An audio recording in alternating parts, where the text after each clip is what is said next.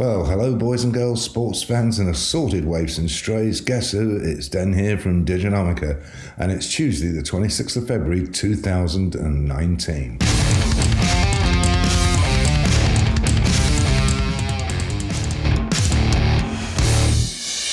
So, what have we got for you today? Let's have a little look and see what's what. And it is, it's the Don't Mention the Gays edition. Boy, oh boy.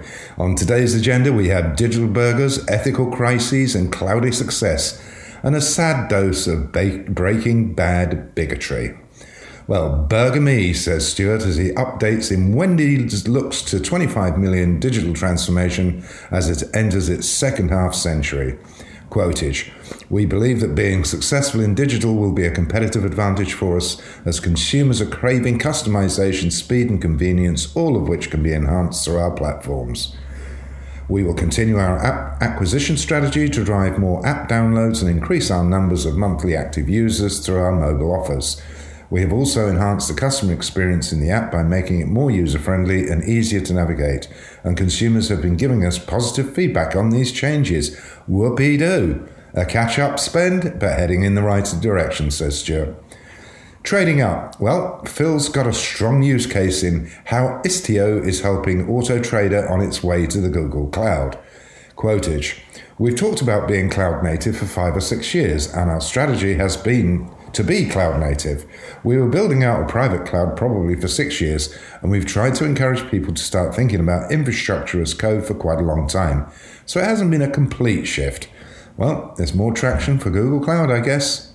Virtual ethics. Stuart again, he contemplates the latest activism in HoloLens 2 debuts at MWC, but don't mention the war. More ethical activism from tech employees.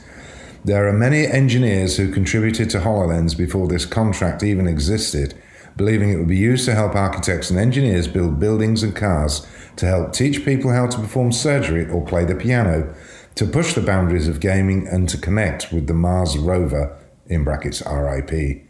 These engineers have now lost their ability to make decisions about how they work, instead finding themselves implicated as war profiteers. Yeah, it's an increasingly familiar tale, and a good one at that. Sadly, Breaking Bad. Stuart, I'm not sure why I'm surprised at this, but the open bigotry of the Church of England in full view still manages to disappoint. One conference I'd encourage people to avoid. Hell of a welcome from the Archbishop there. So this comes from lambethconference.org, God's Church for God's World.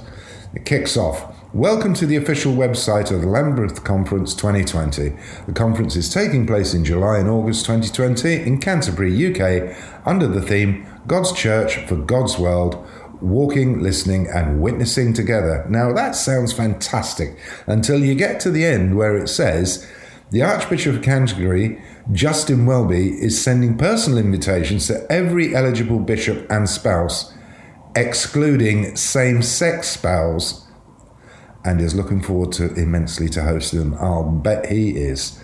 Okay, boys and girls, that's it from me for today. See you the next time.